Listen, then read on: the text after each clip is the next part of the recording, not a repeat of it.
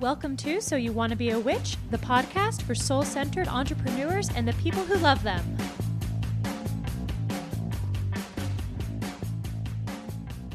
Welcome back to So You Want to Be a Witch. I am your host, Sarah M. Chappell, and today let's talk about what it looks like when you need a fucking break from your business.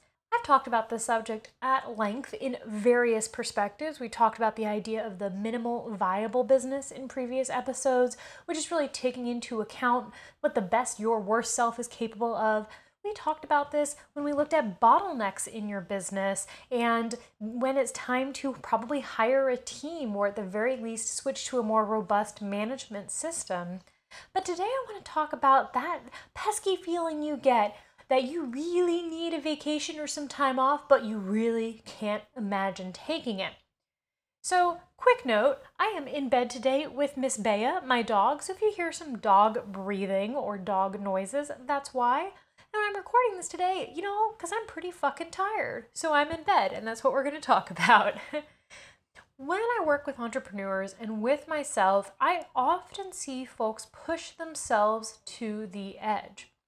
Even those of us that are really conscious of trying to opt out of hustle culture still get trapped in the idea of doing too much.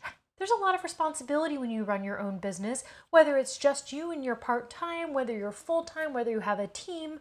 You have financial responsibilities, you might have people responsibilities, and of course you have responsibilities to your customers and clients.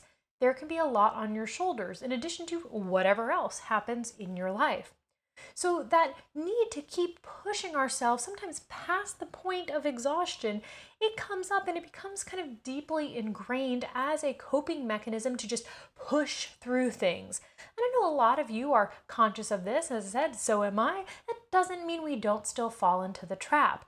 And one of the reasons we fall into the trap of pushing too hard for too long without taking an adequate break is that we actually don't notice the warning signs of impending overwhelm, exhaustion, and burnout. So today I want to talk about 3 main things that can let us know that it's time to take a break. And I'm going to go ahead and be honest, I have all 3 of them right now, which is why I'm going to take the weekend completely off. So the 3 main things that we run into as challenges that let us know, maybe before it's too late, that we need to take a break are 1, inventing problems in your business, 2, getting annoyed at things that are really not annoying, like questions and concerns, and 3, making mistakes in your business. Now let's break down each of these. This first one, inventing problems in your business, is a classic and it's very hard to notice. This is often a subtle one, especially if you are a very creative person, a multi-passionate person, and somebody who loves problem solving, which chances are as a business owner, you have some of those skills, gifts / curses in your repertoire. Inventing problems in your business often feels like you're actually finding real problems in your business, and that's why it's so tricky. This can look like changing your schedule for launches because you think of a different problem. One of the ones that I have sometimes is I'll change our launch schedule, or I want to, because I'm concerned about our cash flow and think that a different offer will boost our cash more, so we should redo everything that we already did, waste all that time in order to what? Maybe make a little bit more money? It's not really logical, but that's just one of the ways that I invent problems. I also know that I'm experiencing this when I wake up in the middle of the night and I have a business idea. My middle of the night business ideas are rarely good ones. They're usually anxiety driven. You might invent problems in other ways, maybe thinking that a customer is mad at you because they didn't respond to your email right away. That one is what I see a lot with people that I work with.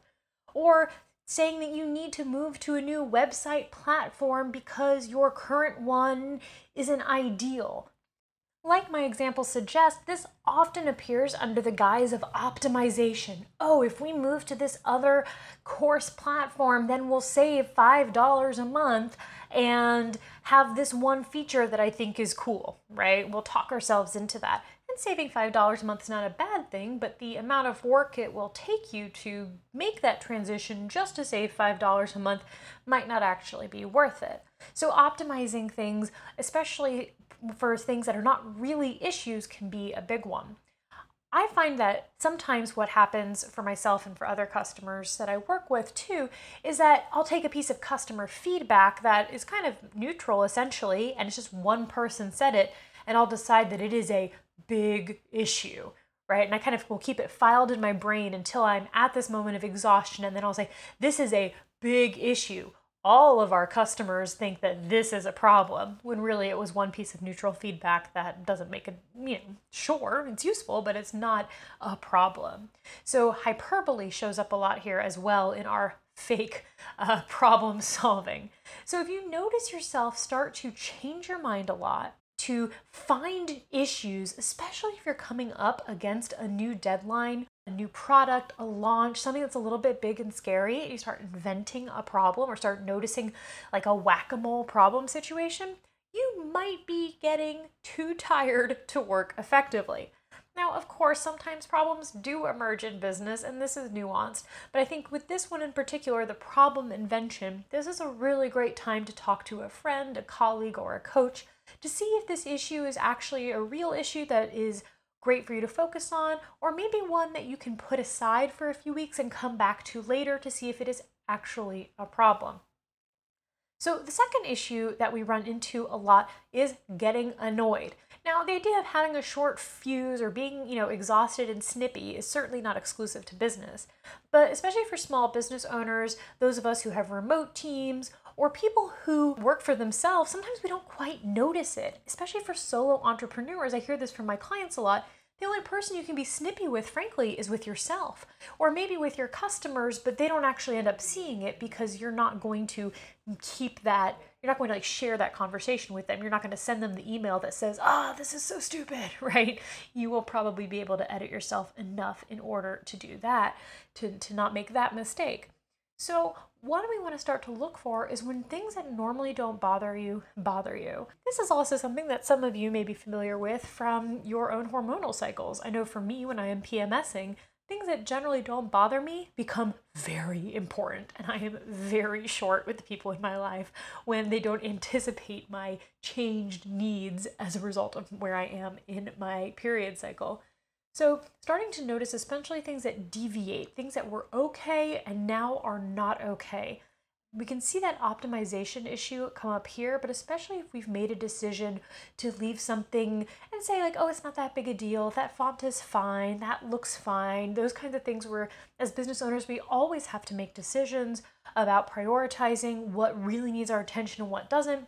If those things start to make you snippy, that can be a good sign, but also if people are just asking you questions, like your customers are like, hey, where do I find this link? And you're like, how dare they ask me about a link? Chances are that you've gone over the edge and you are too fucking tired to work. I bet you all have your own little things that you know challenge you. For me, I know that I get really annoyed by how messy my house is only at certain times of the month. And by messy, I mean I become a complete neat freak only for 3 or 4 days. So you might start to notice these patterns from your personal life apply to your business as well. But those interpersonal relationships and how you respond to people needing things from you, asking you questions, giving you feedback can be an indicator of being too tired. Honestly, I just call this like toddler town. It's like you're throwing a fit because you were told that you need to like eat your carrot before you have a cookie, and the idea of eating the carrot is just so overwhelming that you start crying. We do that in our businesses often when we are exhausted and we are throwing a fit just before we really need to take a nap. So we covered the first two. The first one is inventing problems. The second one is kind of, getting a little snippy and a little nasty. And the third one that I see a lot with people is making mistakes. Now, this one is hard because it creates a very quick negative feedback loop. And this one, I think out of all of them, the first one, optimization zone, is tricky because we feel like we're being productive and like it's important.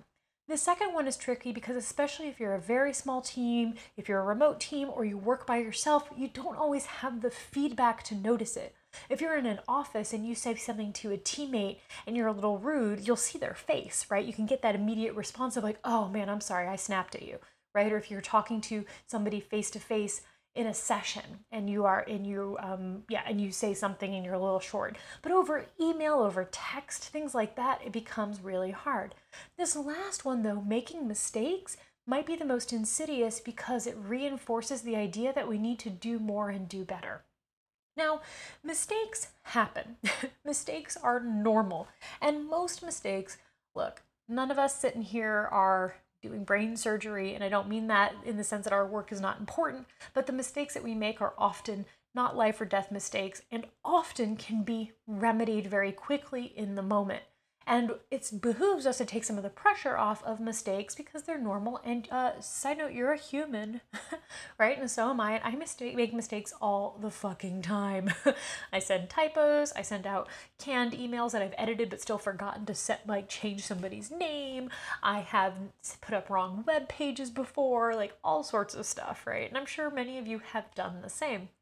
But the problem is when we make these little mistakes, and they're often small ones, they often kind of snowball into feeling bigger. But when we're looking at this exhaustion piece, they're often small mistakes that we're running into.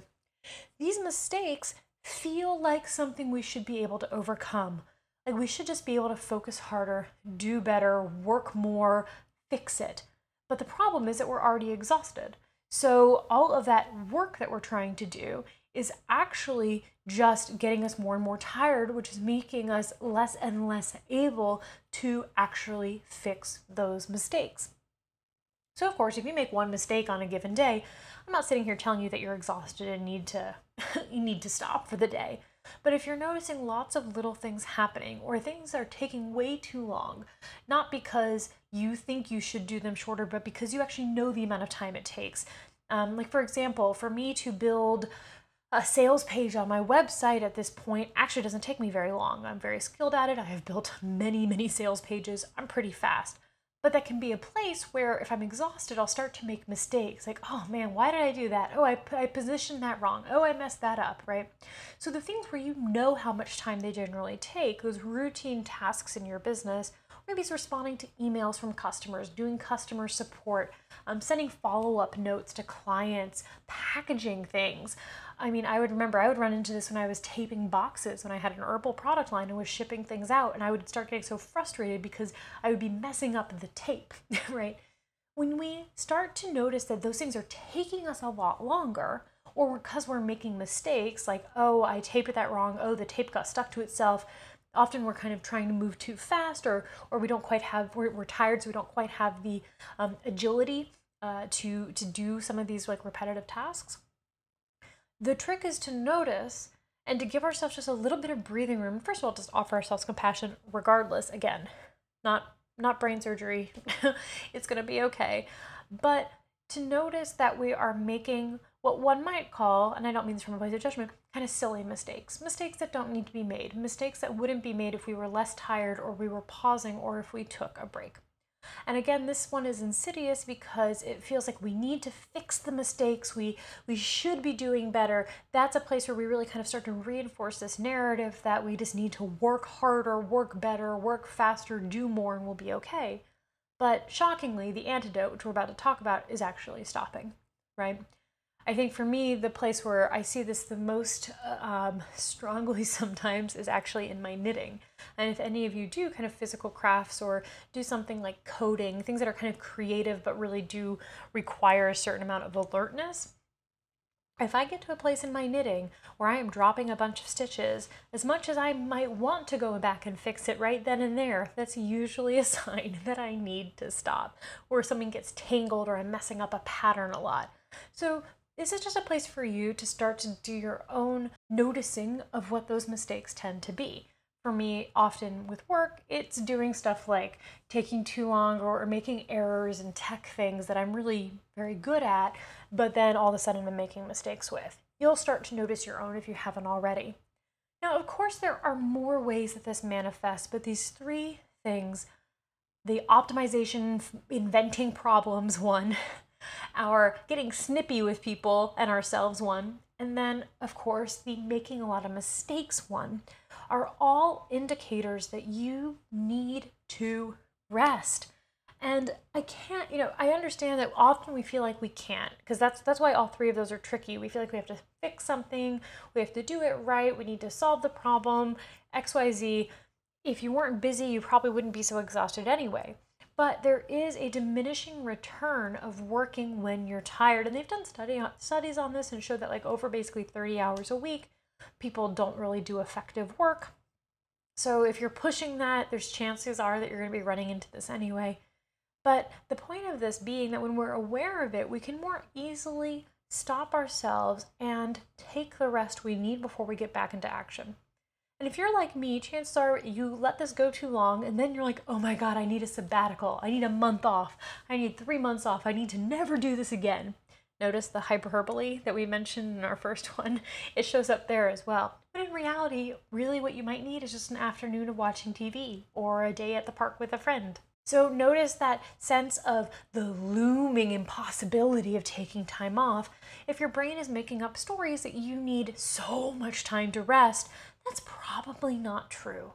It probably, that too, is a way of keeping you working, because for most of us, taking off a full month or several months may not be reasonable. That may not actually be something you can do. So then you get to, guess what? Just keep working where it feels safer and like you have more control, even if you are messing shit up.